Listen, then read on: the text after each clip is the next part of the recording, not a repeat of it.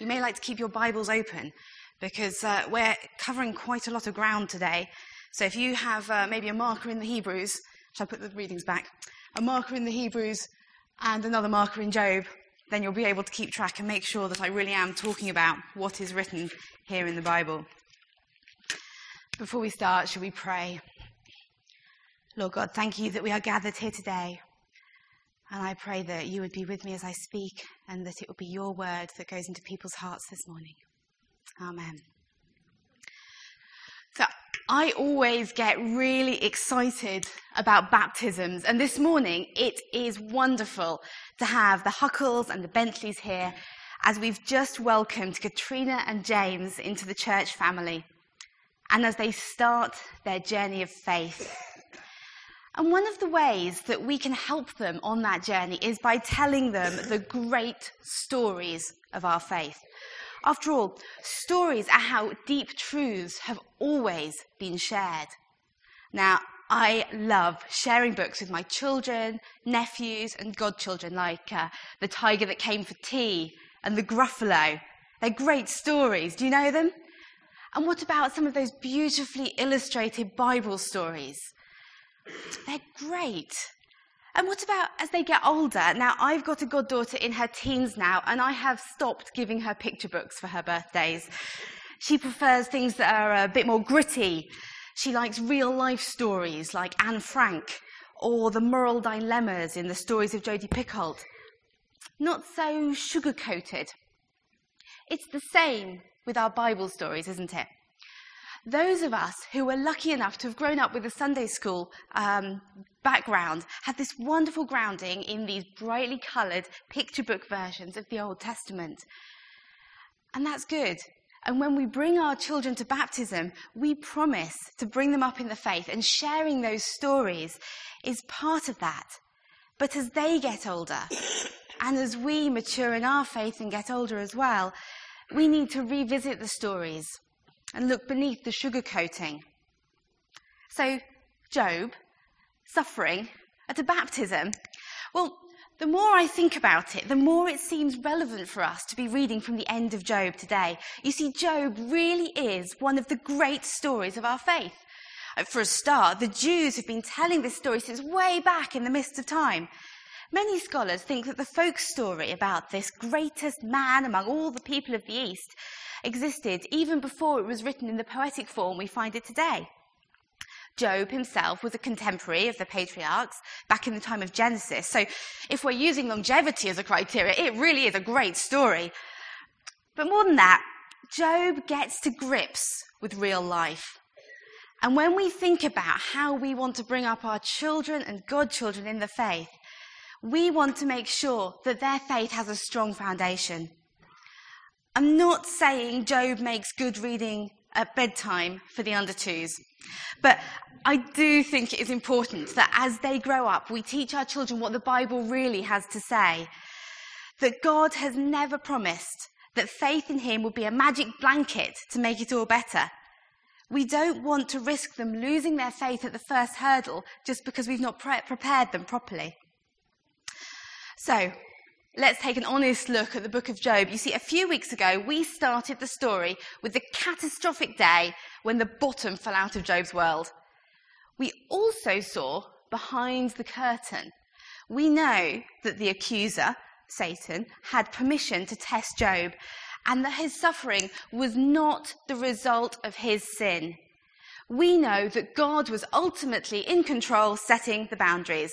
Now, since then, we've explored some of the, 35, 36 more chapters of beautiful poetic dialogue where Job and his comforters debate the origins of his suffering, where Job talks honestly to God and even shouts at him, but refuses to curse him. His so-called comforters talked about God, and they blame Job. They try, but they fail to fit Job's suffering neatly into their nice little theological boxes. But sometimes their words have seemed so contemporary. We've all heard terrible stories of suffering Christians who've been told, it is not God's will that you should suffer, so you must have unconfessed sin in your life. Or, if only you had enough faith, God would heal you. But Job gives us the confidence to say that is not true. And I hope that's a message we can pass on to our children. At the same time, I am convinced that God can and does perform miracles today. But those are the exception by very definition. In fact, I think it takes more faith, not less, to repeat the words that Job spoke in 121. The Lord gives and he takes away. Blessed be the name of the Lord. We also know that Job is not alone in suffering without apparent cause. From the way some Christians talk, you might be surprised to find that the Bible is full of the suffering faithful. Consider that wonderful roll call of the faith that we read from in Hebrews 11. You may like to look at it. The chapter opens, "Now faith is being sure of what we hope for, and certain of what we do not see. This is what the ancients were commended for. Abel, Enoch, Noah, Abraham, Sarah, Isaac, Jacob, Joseph, Moses, Rahab." And then this morning's reading continues, "Others I do not have time to tell." But most importantly, in verse 39, we read how when they died, these were all commended for their faith, yet none of them received what had been promised. God had planned something better. Philip Yancey calls these people the survivors of the fog. Like Job, they all suffered. They all lived through times of questioning, of silence from God, when their prayers seemed unanswered. We know that feeling, don't we? Like them, our biggest fear in the silence is that somehow we've fallen through the cracks of the universe, that God's plan has somehow gone wrong. And yet, these heroes are commended for their faith. Their stories make up the great stories. And our reading this morning continued, "Therefore, since we are surrounded by such a great cloud of witnesses, let us run with perseverance the race marked out for us, fixing our eyes on Jesus, the pioneer and perfecter of faith." So, what about the greatest story of them all, Christ's story? Today in Lent, we're looking forward to Holy Week, to Good Friday, to Good Friday. Now, we Christians speak of the day when our God hung on the cross, gasping for breath, hated and abused, and we call that Good Friday. Reading Job during Lent, I think we can see an analogy here. The disasters which befell Job resonate with the sudden, shocking pain of Good Friday. The unanswered questions we have in the book of Job could just as well have come from the lonely and confused disciples on Easter Saturday, when God seemed absent and silent. But now, Job is about to meet God, and we come to the Easter Sunday of the story. What did you expect the first time you read this story?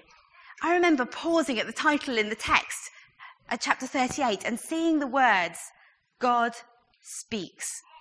After all that Job had been through in the previous chapters, I was ready to hear words of comfort from the God of love. "I'm here, Job. Your suffering was not in vain. Well done, good and faithful servant." But instead, there are 3 more chapters of questions. Only this time, it's God who's doing the asking. Out of the storm, we read, God speaks. Not the still small voice or a whisper in Job's mind, but a booming theophany. The Almighty God answers at long, long last Job's earlier pleas for an audience. And what an audience! Job has front row seats for a soul-shaking verbal display of power and might. And yet, God does not directly answer any of the questions posed by Job or his friends. And instead, he invites Job to draw his own conclusions about God's intrinsic godliness. Look through those questions in your Bibles. What do you see? God's questions show that God was there before the beginning of time, the ever-present, everlasting Creator God.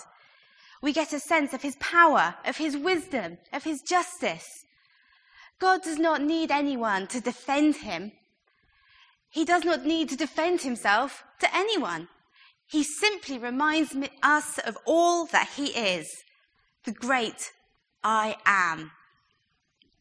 When I read these chapters, I feel a growing sense of freedom and release, a reassurance that there is someone there behind the curtain who sees the bigger picture, someone outside time and space as we comprehend them. This voice who spoke to Job is the God who made the world and everything in it. What have we got there? He made everything from the ostrich to the hippopotamus, from the stars in the night sky to the wind and the rain and the hail. God who has the right to judge and the power to see those judgments through. It's all there. And this God has chosen to build a relationship with us mere humans. What a paradox. As Rabbi Bunham has suggested, perhaps we should carry in our pockets 2 stones. One should say, I am but dust. And the other, for my sake, God made the world. And the questions God asks Job make it clear just what an awesome creator God he is. But even he does not try to explain suffering to Job. In fact, the explanations would go as far beyond human comprehension as ultraviolet or infrared light go beyond the spectrum of what our human eyes can see. Philip Yancey sums it up beautifully. We remain ignorant of many details, not because God enjoys keeping us in the dark, but because we have not the faculties to absorb so much light. I'm reminded of a story told by Corrie ten Boom in her autobiography, The Hiding Place. The book tells the story of how she and her family were captured hiding Jews from the Nazis.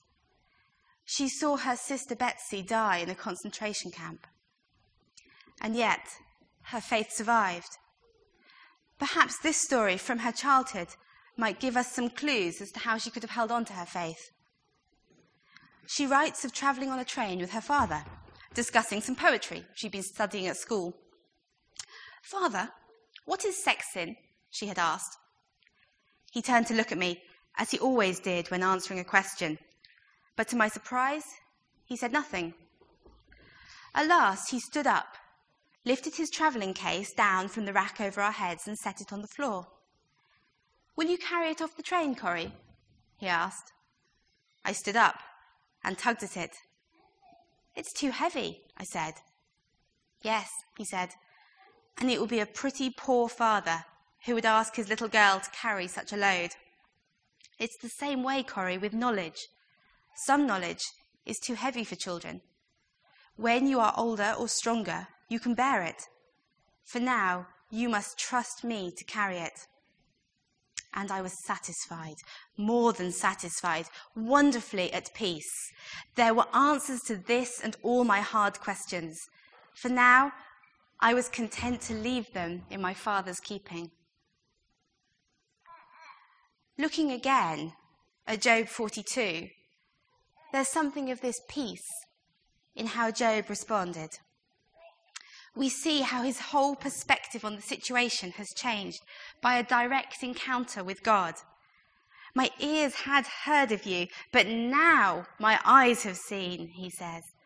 "Surely I spoke of things I did not understand, things too wonderful for me to know." At last, Job hands his questions over to God and lets them go. This is what he means when we read that he says, "I despise myself and repent in dust and ashes." He's not repenting for some previously unconfessed sin. It's more that he's aware of his utter insignificance before God. "I am but dust. I will question you no more." So, Job has no more questions, but his suffering has still not ended. He still sits on that ash heap with no promise of healing or restoration. However, now he is full of worship and secure that he has a place in God's plan. What then of the epilogue? Job's restoration? When I first read the book, I felt let down by the ending. Why didn't it stop at verse 9? What good is it to those with terminal diseases or facing unremitting suffering to pretend that it's all going to be okay? But over the years, I've changed my mind for two reasons. Firstly, within the culture and within the genre of wisdom literature, Job's subsequent restoration is important because it proves that he was indeed innocent all along, that there was no hidden suffering, hidden sin behind his suffering. But also, I think it gives us a glimpse of the bigger picture. You see, it's clear as we read through the Old Testament that most of the heroes of our faith that we read from in Hebrews 11 and 12, most of them suffered. And those suffering heroes all played a part in God's plan. His plan of salvation through his people Israel, salvation ultimately made possible through the death and resurrection of Jesus Christ. Hebrews 11, 13 to 16 puts it like this: all these people were still living by faith when they died. They did not receive the things promised. They only saw them and welcomed them from a distance, admitting that they were foreigners and strangers on earth. Instead, they were longing for a better country, the heavenly one. The book of Job stands outside the main story of God's interaction with his people. There is no bigger picture of promises being fulfilled, like we see when we look at the survivors of the fog in Hebrews 11. Instead, the poetic wisdom book of Job, it's got it all there in miniature. We see God in charge behind the scenes in chapter 1. We see human suffering and God's silence through the following chapters of questions. And then God speaks in chapter 38, reminding us of his power, knowledge, and wisdom. With loving tenderness, God provides a way for the redemption of those who've done wrong, the friends. And he uses his innocent, suffering servant, Job, to bring about their restoration. And the double portion of Job's restoration reminds us what Jesus has promised when he comes into his kingdom. We recall the familiar prophecy of Isaiah 61, which Jesus read in the synagogue. You remember the one that starts, "The Spirit of the Sovereign Lord is on me, because the Lord has appointed me to proclaim good news." The passage goes on in verse 7. "Instead of your shame, you will receive a double portion. And instead of disgrace, you will rejoice in your inheritance. And so you will inherit a double portion in your land, and everlasting joy will be yours." In our lives, we know that on a human level, things so rarely end with a double portion. But from the bigger perspective, and I say this so carefully because I don't want to sound glib, but there will be a new heaven and a new earth. And as Paul wrote to the Corinthians, if only for this life we have hope in Christ, we are to be pitied more than all others. And it is with the promise of a new heaven and a new earth, where there will be no more suffering, that the greatest storybook of them all, the Bible, ends. In Revelation, then we see Eden restored on earth, not a fluffy cloud or a harp in sight, but a tangible new heaven, new earth, with no pain and no suffering. So, are we saying that our present suffering doesn't matter in light of what's to come? Can we oppress people with impunity because one day it will all be okay? Does God not care when it hurts? No. God knows about the hurt. And this talk of heaven is no mere consolation of religion.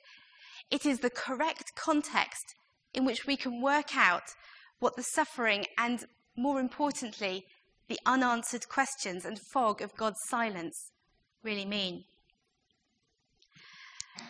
Pete Greig has written a powerful book called God on Mute, where he talks honestly about how the bottom fell out of his world. And that's a feeling I'm sure Job would relate to, when his wife, Sammy, suffered a brain tumour. Pete Greig knows a lot about the power of prayer. As one of the founding leaders of the 24/7 prayer movement, he has seen many lives changed to the glory of God as the result of prayer. But while surgeons were able to remove the tumour from his wife's brain, not even the faithful prayers of thousands of people could lead to her being cured from the associated epilepsy. And yet, from within the fog of God's silence, they feel they've been able to engage with the silence. Like Job, they've been angry with God, shouted at him and cried out to him. And like Job, they have been able to come to a point where even within the suffering, they can worship the God whose ways are too wonderful to understand. In all of this, Pete and Sammy Greek have not yet reached their Easter Sunday. It is not yet all restored. I think that's why I found he was someone I could really listen to. When Pete and Sammy talk powerfully of the new heaven and the new earth, where one day we will walk with our Lord Jesus, I know they have looked death and suffering in the face. I think they have the right to tell us of that hope and to remind us of the place where, fully healed and restored beyond the fog, we will be able to experience God clearly and his full glory. In all that we've looked at today, we're reminded that we follow Christ not for personal gain and comfort in this world, but in response to the awe-inspiring realization that the God who made the world loves us enough to suffer and die in our place. That he loves us and we can't do anything to make him love us any more or any less. And because Jesus died and rose again, because he defeated sin on the cross, we can draw near to God. That's why we bring our children to baptism. That's why we want to tell them the great stories. So what then should we say to these questions that Job has made us ask? Well, there are no clear-cut answers, that's for sure. But this book wasn't written for answers. It was written to guide us towards wisdom, and the wisdom we need to live out our lives and share with our children. I think Job teaches us that we need to engage with the silence and keep praying, even if it's only shouting at God. He can take it. Job did just that and was commended as my servant in the end. And we should try to be bravely honest in our community here at Camborne too. We should be bravely honest about our own times in the fog, because our own painful personal stories, our testimonies, they often tell more of God than the rare but much trumpeted miracles. And that's why we need to keep telling the great stories, Job's stories, the stories of the survivors of the fog in Hebrews, our stories. We learn deep truths in these stories, much more than any analytical commentary or sermon. But as Hebrews 12 reminds us, in all of this, we need to keep our eyes fixed on Jesus, the suffering servant who brings eternal life. And as we tell these stories, we draw hope, not glib answers. Even God didn't give Job answers, but we can affirm that God is powerful, wise, and just. We can't understand him, but we can trust him. And then we can say with Job, the Lord gives and he takes away. Blessed be the name of the Lord.